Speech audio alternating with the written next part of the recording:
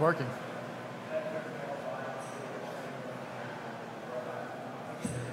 I guess I'll might as well go ahead and get started here. Thanks for stopping by.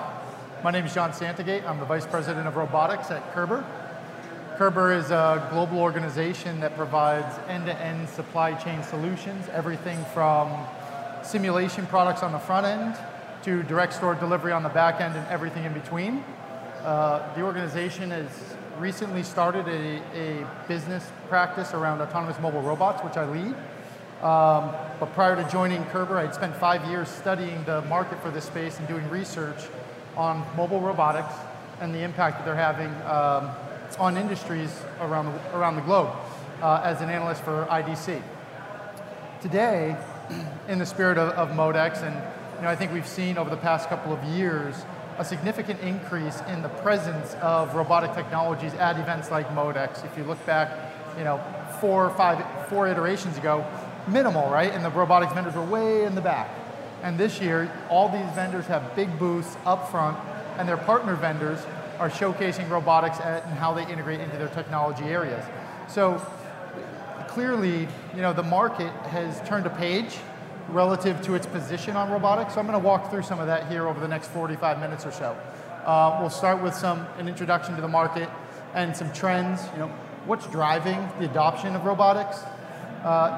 Warehousing and how to find the right fit for your warehouse on a small piece that's a much deeper topic that could consume a couple of hours on its own. And then what's the value of data as it relates to robotics in today's climate? But first, real quickly, again, talking about the Körber organization, just to get one little plug in there. We're a company that grew up as a family of brands, but as of last week, we shifted and we've rebranded to Körber Supply Chain to bring all of these companies together to really show the market that we are truly an integrated organization that can, while we do thrive in the WMS market with our high jumping and console products, while we do excellent and lead the world in terms of voice technologies, we actually bring it all together, and all of these organizations operate in a seamless fashion. But when we go into a customer site and we show 5 different cards, it's hard to really articulate that point. So we've gone through a rebranding, but we have offices all over the world. We've got 10,000 employees globally under the Körber banner itself. There's multiple business units, but Körber Supply Chain is where I reside. So I've actually used this slide since the very first presentation I did on robotics in 2015, because there's a misconception, right? I think oftentimes folks think about robots in the context of automation. And while robots are designed for automation, modern robotics are slightly different. If you think about it, I like to use the analogy of scotch and whiskey, right? All scotch is whiskey, but not all whiskey is scotch. When you think about that, all robots are automation, but not all automation requires robotics, right? Today's robots are not just relegated to the automotive manufacturing line. Today's robots, as you see, are driving around facilities that they've just mapped autonomously, without colliding with people, without risk, and helping people to deliver flexibility and scalability into their operation. Whereas automation is typically, more rigid in its design, expensive, really built around fixed process optimization. And the one thing that really stands out about traditional automation is that you build your capacity into the model, which for me means you've got excess capacity on the front end and not enough capacity on the back end, right? And you never fully optimize the use of it. You might get great throughput and everything, but as the organization grows, you can only grow to a certain point until you have to start to look at other forms of automation or augmenting the performance of traditional automation with other technologies. And that's where we're at today with modern robotics that are flexible, scalable, and intelligent. What we've seen over the past several years is a bit of an evolution. And I say past several years, like I said, covering this market for 5+ years now. And over that time, we've seen an increase in cognitive capabilities, right? And that applies to voice technology embedded in robots, vision capabilities of robots. Ultimately, a robot's capability to understand its environment with context, right? So a robot that's historically wouldn't have the ability to drive down an aisle, identify a pallet, and know that it has to change its path to go around that pallet to continue its motion. and didn't have the ability to communicate that change out to all the other robots that are operating in its facility.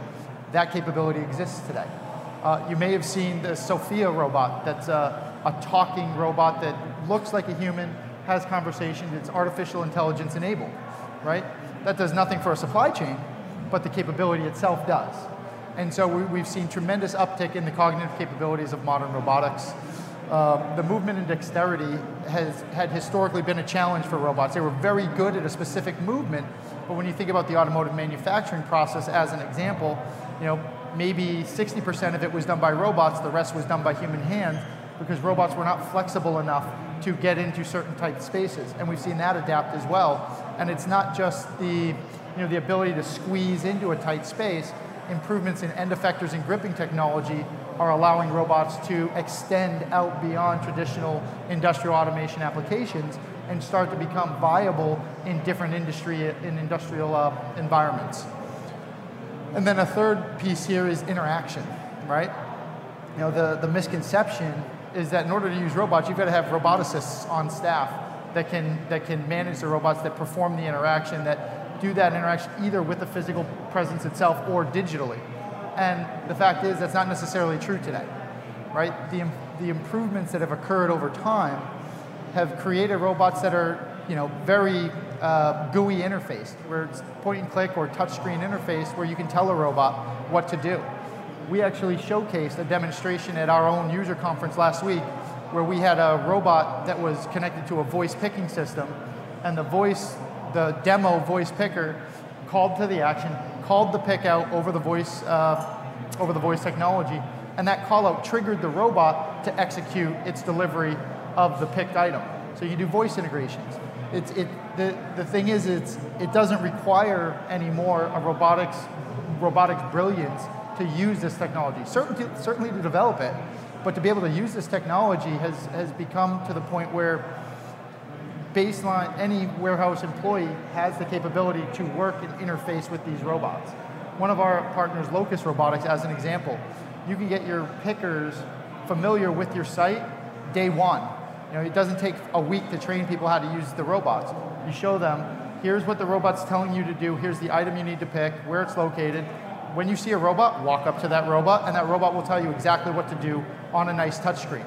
And so the interaction has evolved from having a very specialized person to one where any one of you in this room, if you go to Locus Robotics or Six Rivers or Fetch, they'll show you exactly how easy it is to actually interact with their technologies. So it's making it far more useful in the warehousing type of environments and many other types of environments. So some trends that are really driving change in this market. First, I like to mention is the focus on the task level, right?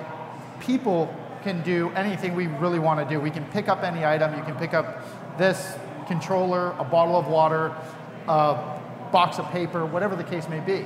Robots have to be taught what to do. And so there's been a lot of emphasis at identifying use cases and building out solutions around those use cases. Now, that's not to say there aren't vendors there that have more flexible platforms. Again, one of our partners in Fetch Robotics has a robotic platform that can be configured in many different ways, and their go-to-market is let's figure out what your movement challenges are in your warehouse, and we've got a solution for it. Then there's others that have seen really rapid growth that have said, let's look at e-commerce order fulfillment. That market's growing really fast. How can we capitalize on it? And built an optimized solution for that environment.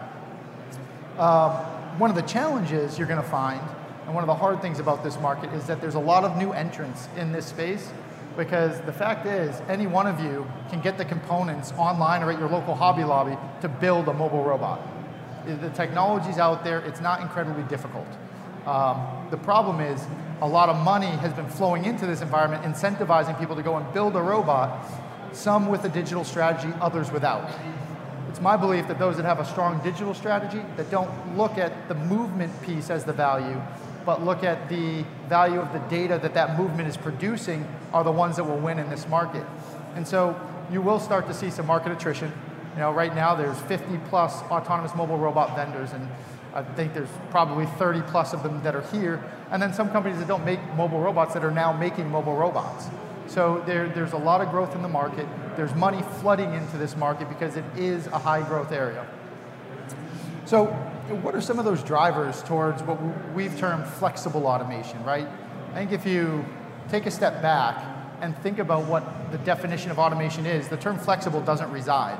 And what we're seeing today is the ability to automate processes or steps in processes with mobile robotic technology and robotic arm technologies that now doesn't need to be fixed, right? When we started this conversation, it was what's different between robots and traditional automation, right?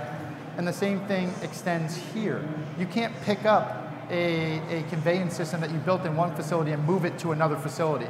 You can, not very easily, and you probably don't want to, right? You can absolutely pick up a robot and move it from the modern state of robots, the mobile robots and the piece picking robots, move them to another part of your facility, change their processes and have them doing different things, or pick up the entire fleet and move it to a new facility. This technology has become useful in the fact that in contrast to traditional automation, it's now a flexible alternative that can scale with the demands of your business. For example, if you had a fleet of robots and collaborative robots working with your people in the picking process, and let's say you have a peak season and you typically have to upscale by 30 people, you can now increase the capacity of your existing labor force without bringing additional people in, which has become a challenge in recent years, by adding additional robots. And by the way, when you plug them into the system, they already know everything that the other robots do. So it just increases the capacity and productivity of your existing workforce. I'll get to more on that in a moment. But some of the drivers, right? Labor shortages is a significant driver. Every customer that I talk to says, yes, we've got high turnover, it's hard for us to find labor, and they're getting more expensive, the ones that we can find. And so companies are turning to how do we increase the capabilities of our existing baseline labor, but still be able to increase capacity and scale and speed. Mentioned the need for speed, right? It's incumbent upon all participants in the supply chain today to have more products closer to the customer to be able to deliver faster, right? That's a demand of the market itself, and so modern robotics are enabling that need for speed. The cost is a big consideration, right? The typical thought is, man, robots are so expensive, they're so complex, and the fact of the matter is the current state of robots, many of the vendors that you see here have developed technology that's far more affordable. So instead of being a value driver for the top tier organizations, the Fortune 50, any distribution center can now take advantage of this technology provided it's a fit for their environment. Whether or not they're going to take a CapEx expenditure on a robot that might cost $80,000 to get in place, or alternatively, look at robot as a service where you pay a monthly fee for the use of the technology itself. And by the way, the company maintains ownership, so they're going to keep the robot service throughout the life of that agreement. And at the end of 3 years, you get the latest and greatest and replace your entire fleet with the newest versions of robots. And that's important to know because over the last several years, the capabilities of the components have shot up drastically and the cost has come down drastically.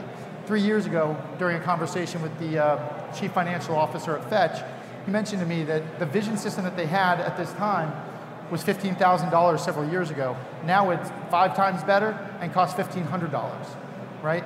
I think moving forward, what we'll see is not a significant reduction in cost, but a significant continuous increase in capabilities, because the development cycle of the robotic technology is closely following the development cycle of autonomous cars.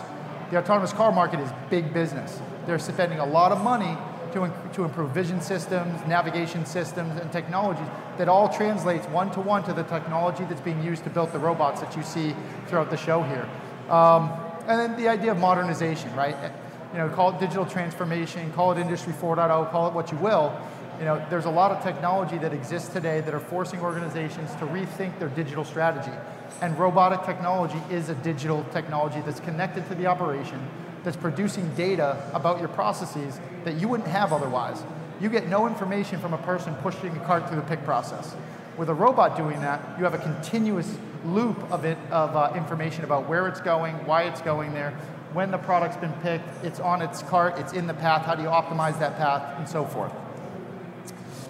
So just to dig a little bit deeper, on one of the key drivers is unemployment rate. I mean, globally, in the major markets, there's an excess of jobs available compared to the people that are looking for work. now layer onto that the skill set is not necessarily the same, and you've got a compound problem, right? Worldwide, most supply chain organizations are finding it challenging to bring in the people that they need to do the work that they need to do to service their customers. And if they can't do that, they're going to lose that work to other suppliers that can do the work, and those suppliers are tending to be more digitally savvy and are looking for ways to automate certain processes. And I'm not suggesting by any means that the idea is to automate people out of the process. We can do as humans so many more things than any robot is capable of doing. The trick is to find the right tool for the right process and give your person the tools that they can use to become more efficient.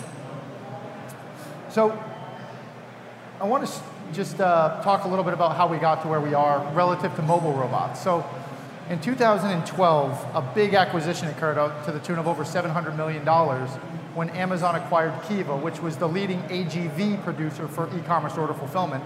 And they said, oh, by the way, all you customers out there, you can't have this anymore. We're going to bring it into our four walls and privatize this great technology and use it as competitive advantage. And that was foolish. Because what happened, as soon as they did that, companies like the company that founded Locus said, well, we're a user of this. What are we going to do? We have to come up with a solution. So all these companies said, okay, what do we know about the Kiva type system? What do we know about warehousing? And how can we build a better mousetrap with what we know? And so you started to see the emergence in 2015 of companies like Locus, like Fetch, like 6 River Systems, et cetera, that now have mobile robots that are flexible and scalable, that are collaborative and allow people to interface directly with the robot and not just sit at a pick location and have work brought to them, which, by the way, is still 50% wasted movement of your material. So at that point in time, it was about market awareness. How do we tell the market this story, that this great technology exists? And that was a story, fortunately, I had the opportunity to help tell as an IDC analyst covering the space. In 2017, you really started to see early movers start to try the technology. Right? Big companies like DHL was very vocal about their use of autonomous mobile robots in their warehouses, and they did that for a very specific reason.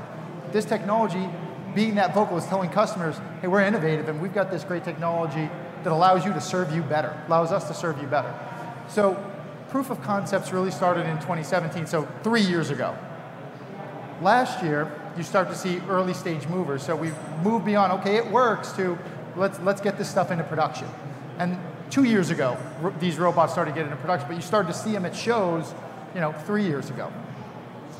And then last year, we started to see market acceptance and growing pains. What I mean by that is, from a market acceptance perspective, in about 2018, if I took the biggest and most well-known autonomous mobile robot providers in North America, you had 150 sites combined. Some of you might have more warehouses than that in your own network. This year, under 300 sites have been deployed, but those sites that have been deployed are showing significant value, and the customers that have bought are scaling. So now, what's happening as we move into 2020 and beyond, it's about scale. It's about those customers that have adopted, moving this technology into new areas, and it's about new customers saying, okay, the fast followers saying, these guys are getting value from it, we need to adopt as well. And that's a real significant reason why I chose to go work with Körber in this capacity, because these companies are facing the same labor shortage that warehousing companies are. The labor force doesn't exist to achieve the type of scale that I think is going to happen within this market. I think we're at the very beginning of hockey stick growth, and as that growth occurs, companies like Körber are positioned to advise on, sell, implement, deploy, support, and provide custom software development for these types of markets. And there are others that are doing that too. There's a big market opportunity because the companies that are making the robotic technology are looking for partners that can deliver that capacity. And so over the next several years, we really will see vertical growth relative to autonomous mobile robots for the warehouse. So looking at why this is so important, right? There's different approaches to warehousing, right? You've got your traditional manual-driven, paper-driven processes where a person's pushing a cart, going up and down every aisle, and walking 10 miles a day. You can scale it. How do you improve in that environment? You throw people at the problem. You keep adding people to meet your capacity. But that changes the operating environment, the operating dynamic. It's low cost, right? I mean, you can add people much cheaper than you can add automation technology. It's the most flexible, right? You can add people and remove people.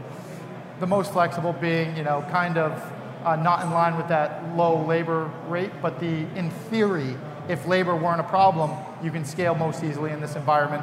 And there's no infrastructure. You've got your racks and so forth, but you don't need any highly rigid infrastructure. With fixed asset-based automation, it's the complete opposite, right? High velocity, rigid, high cost, little to no flexibility, ability to scale within constraint, overall low availability there. Then you've got your constrained mobile asset-based automation, where you've got mobile robots or autonomous guided vehicles that are really goods to man. They're taking the work to a person or a robotic pick face, either way. They're lower cost than traditional fixed automation, somewhat flexible, right? But they're constrained in that you might have an area the size of this room where the robots can move. If you need to scale, you need to give them more space to scale because your people are not interfacing with these robots except at the pick point. And then the latest iteration of this technology is the flexible mobile robot-enabled automation, where the robots are designed to work directly with your people in the same space as humans and other pieces of equipment. They're contextually aware of their environment. They can adapt and shift. And in these environments, there's a robot as a service cost model, highly flexible. You can scale up and down for peak because the companies, if you're buying it as a service, they're going to model that for you. And they're going to say, all right, when you hit your peak, here's what we think you need to add. You need an additional 12 robots, and we'll give those to you for a 1 month or 2 month contract, and then we'll take them back out. So the idea of flexibility and scalability is really helping to address those needs of most warehouses of speed and flexibility to maintain market momentum. So I won't spend too much time here because this is just a different perspective of what I just shared, but this graphic really identifies across key characteristics, how these different approaches to warehousing compare, right? Again, just reading the first column, manual operations is going to be your lowest cost option, fixed automation is going to be your highest cost, and so forth. So if you're engaging in warehouse design decisions, the paradigm has shifted. It's no longer how we've always done things. It has to be, how would we do it differently if we had all the technology available to us today as you go forward? So I think personally, a lot about supply chain operations could be whiteboarded today, and then you take that whiteboard and craft a plan to improve. Because it used to be, you don't buy the technology, then fit your process to that technology. You buy the technology that fits your process. But that thinking, this type of robots wasn't available. Artificial intelligence and machine learning wasn't available. Today that technology is, so I actually believe it's time for most organizations to rethink how they do what they do if they had the availability of all this wonderful modern technology that we have today. There we go. So to recap, I've talked a bit about autonomous mobile robots and what are the value drivers of this technology. And first and foremost, you increase your throughput, you increase capacity, and you increase productivity, right? You get your operation to be able to do more with less, ultimately. Flexible automation, the ability to easily adapt an automation strategy because the technology isn't rigid, it's not fixed in place, yet it is automating certain processes. The scalability piece, I beat to death here already, talking about scaling for peak, so I won't do too much there. But then improving working conditions and safety is an element that's overlooked unless you really focus on this space. I actually was with a distributor of auto parts recently, and the people that spent the most amount of time with me from that organization was the EHS organization, the Environment, Health, and Safety organization, because they had a directive to reduce the miles driven by fork trucks. So because of accidents, because of bumping into racks, because of injuring people, they wanted to reduce the amount of fork trucks. So their driver to thinking about mobile robotic platforms is improving the working conditions. Now, all the other stuff is certainly a benefit too. I just found it surprising that was the group that really spent an hour with me as opposed to the operations side of the business. There we go. So I mentioned earlier, a lot of players exist in the market, and it's growing. This slide might actually be a bit outdated. There's a lot more vendors. This is a bit of an eye chart, but if you look, as I mentioned, the different workflows that exist within your environment, there are robotic partners, robotic technologies that participate in those workflows. Some are exclusive to the workflow in which they participate. Others have a broad portfolio that allow companies to be more flexible in how they engage with that partner. That same robotic vendor might be able to do pallet movements and mobile carts, for example. Others might have a more rigid design and be purpose-built. The trick for most is, how do you navigate the complexity of this? How do you find the right partner, the right robotic technology for your environment? You've got to balance capability, design, strategy, digital strategy, and cost. And how do you do that, right? And I'm not going to get too deep into those weeds, but that's a problem that many organizations are facing, because what happened early on, those first movers, they saw one robot vendor and they said, wow, that could really work for us. Let's give it a shot. They piloted it, it worked. We got great results. Let's go deploy it. And many of those instances, another vendor would have actually delivered better benefit than the one that they deployed, right? You get value, but did you get the best value? So I want to shift just briefly here and look at what users of robotic technology have experienced in the marketplace. So 2 years ago, I ran a survey while I was with IDC across several industry verticals that were non-traditional buyers of robotic technology: retail, hospitality, healthcare, warehousing, logistics, distribution, fulfillment, and even government. And of those that we serviced, there was overall N was 500 respondents. Of those that have already deployed robots and had identifiable benefits across all of the metrics, more than 70% of the users indicated double-digit productivity improvements or double-digit KPI improvements. That's where I get excited, right? When I go and see the vendors here, and you'll see them, you'll hear them say, yeah, 200% improvement in productivity. And I say, no, don't tell anybody that, because one of two things is going to happen. They're going to expect you to deliver that number, or they're going to be very disappointed, or they're going to hold you to that number, right? If you go in and say double-digit productivity improvements, I don't think there's very many folks in here that wouldn't like to see double-digit productivity improvements in their warehouse, right? Whether that double-digit is 15% improvement, or if you look up to the top of the screen here, increasing capacity, 16% of the respondents got greater than 20% improvements relative to capacity. So the point is here that this technology is delivering the tangible benefits that customers have been looking for. This is why I believe moving forward we will start to see significance and acceptance in this market. And it's not just mobile robots. I talked a lot about mobile robotic technologies. That's where I spend the most of my time. But other technologies exist, and some of it is bespoke development. Other is taking components and making them do something different. I know at least one of these companies is showcasing here today, Right Hand Robotics, all the way on the left there. Their system, they developed a gripper that's got fingers that are jointed like a human finger that allow it to grasp a variety of products, coupled with a suction cup that will go in. So it's got suction cup gripping and finger-based gripping. Now, their secret sauce isn't actually in the gripping. Their secret sauce is in the artificial intelligence that's embedded in their technology that allows it to catalog every single interaction it has with a piece of material or a product, so it starts to learn how to handle things differently and better. Top right, fundamentally different approach. This is a company called Soft Robotics that has a very soft gripper. It's not rigid at all. In fact, it operates using air pressure. Like, air pressure fills the grippers, and the grippers only operate till they need to operate, right? Or fill till they need to fill. Now, this product is highly configurable. I've seen it with platforms that were out this long and fingers that were this long. They can grab essentially any material that you put in front of it without caring what it is.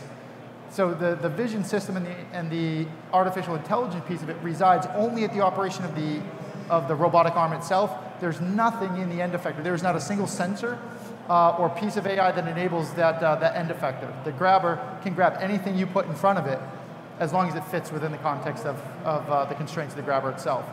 And then bottom right here is a company called Kindred that's in the business of retail fulfillment. So they built a robotic arm that operates in this circular put wall. And so for batch picking, they do very well in clothing, for example. A batch comes down and the robot just picks all the products and puts them to the wall. Now, the secret sauce there is a bit artificial intelligence, right? The cataloging, not quite as well as Right Hand, but they actually have remote pilots so that if a robot gets hung up, someone sitting in another part of the world then takes control of the robot, shows it what it needs to do, the robot executes, and then the robot learns from that operation. So quite frankly, if we look at the market itself, the AMR market is set for scaling growth. We're a little bit behind that sort of market acceptance for robotic piece picking. You need to see as close to Six Sigma reliability as you can get, and they're working towards that. They're not there yet, but they absolutely, in certain environments, are showing tremendous value for the customers that have been early adopters. Now, a piece that I always think, I mentioned this earlier, is more important than moving a product from A to B. I think that's a commoditized feature today. As I said, anyone in this room could go out and get all the components and put together a mobile robot, except me, I can't build anything, but I bet some of you can. It's the data. It's how do you interface with the business systems? How do you capture operational information that never existed before, and how do you turn that new sources of data into value for the operation, right? And companies need to be thinking about that. The robot vendors are doing some of it, right? They have data-driven platform, data-driven dashboards that show you more about your pick process than you ever had before. But can you automate the data flows? Can you automate the data coming from the operation up into the ERP, and how do you optimize that? And what sort of value can you get from that? So it's really about looking beyond the automated element and looking at how the information that you're creating through that automated element can be more beneficial for your organization. So as an example, today's environments don't look like this. It's just a cartoon drawing, but you've got disconnected workflows that happen with disconnected assets. They might be driven, like the workflows might be driven by one WMS. They might be driven by completely different software product that tell the operational environment what to do, right? So you might have a disconnection between piece picking and put away and pack out and break bulk and all of these different workflows that today exist. And so you've got a one-to-one relationship in most cases between your operational equipment and the directive software, right? And that doesn't just mean robots, right? That means voice systems, that means pallet trucks, that means any sort of IoT connected asset that's helping you execute to the processes in your warehouse. So that's the current state. Like, what's the vision? What if there were a middleware that instead of having a one-to-one connection between all of these different processes and assets, there was a one-to-one connection to those assets to a middleware that then had a one-to-one connection to the WMS, as an example, right? Is there more value in that? I certainly think so. Because what I believe and where I believe we're going is that this connected warehouse layer will then allow an organization to optimize the distribution of work across all of those processes, as opposed to optimizing each in a silo, or maximizing, I should say. Because what you do with a siloed operation is you maximize the value of the process, but you don't optimize the end-to-end. And that can't happen when things are disconnected. You can optimize in a streak, or you can maximize in a streak, or you can optimize across the entire state. And I do believe we'll get there. That's something that companies are working on. Some companies that I know very well might be working on, but there's a lot of innovation that is occurring in this space to allow an organization to more easily deploy this technology, but more importantly, more easily take value out of the data that's being created.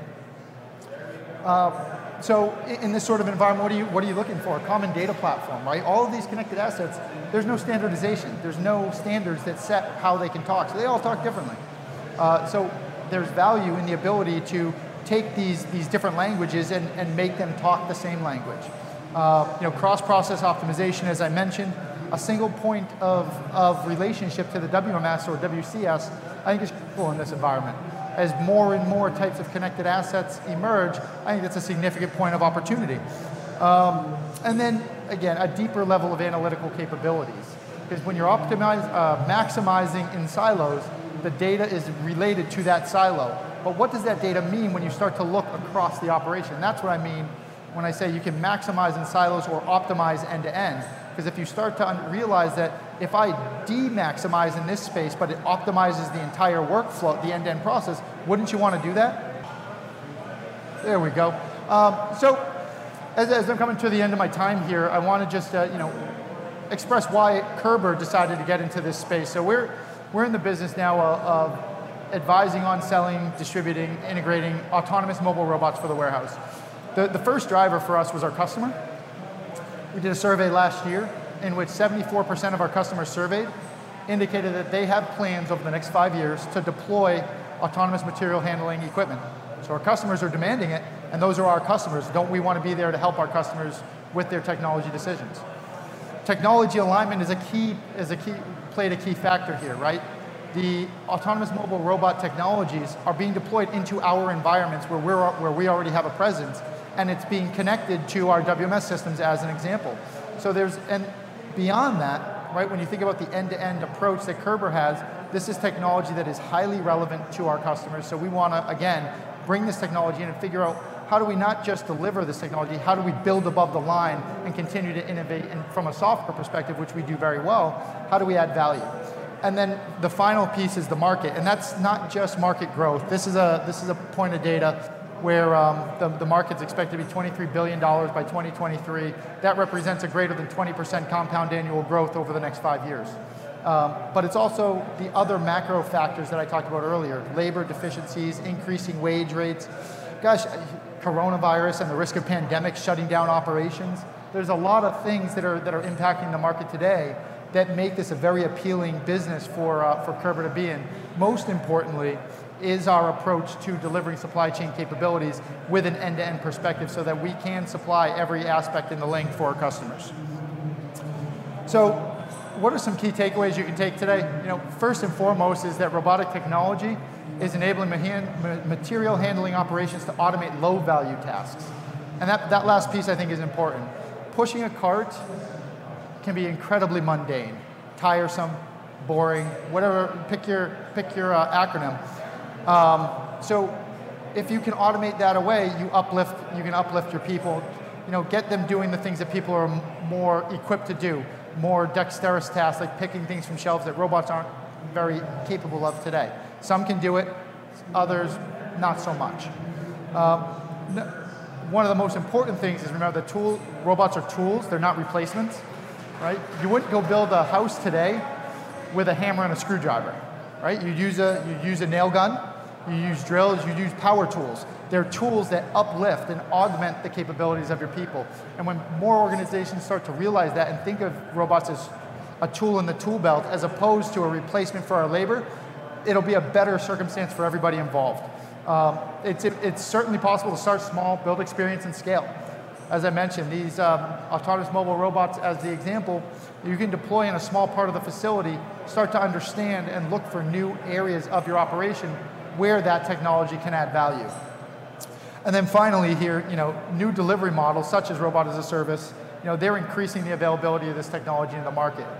It's no longer only the big boys get to play with the cool technology, right? They got big budgets, they can spend on this stuff. But the distribution center in middle of Wyoming with 3 facilities that doesn't have big budgets, that can't take a facility offline to do a technology deployment, and can't build a greenfield, this technology allows them to deploy automation capabilities that are making them more competitive in the marketplace and thus adding value to the overall industry. So with that's my story. I'm sticking to it. I've got about 7 minutes for questions if any of you wanted to talk a bit further.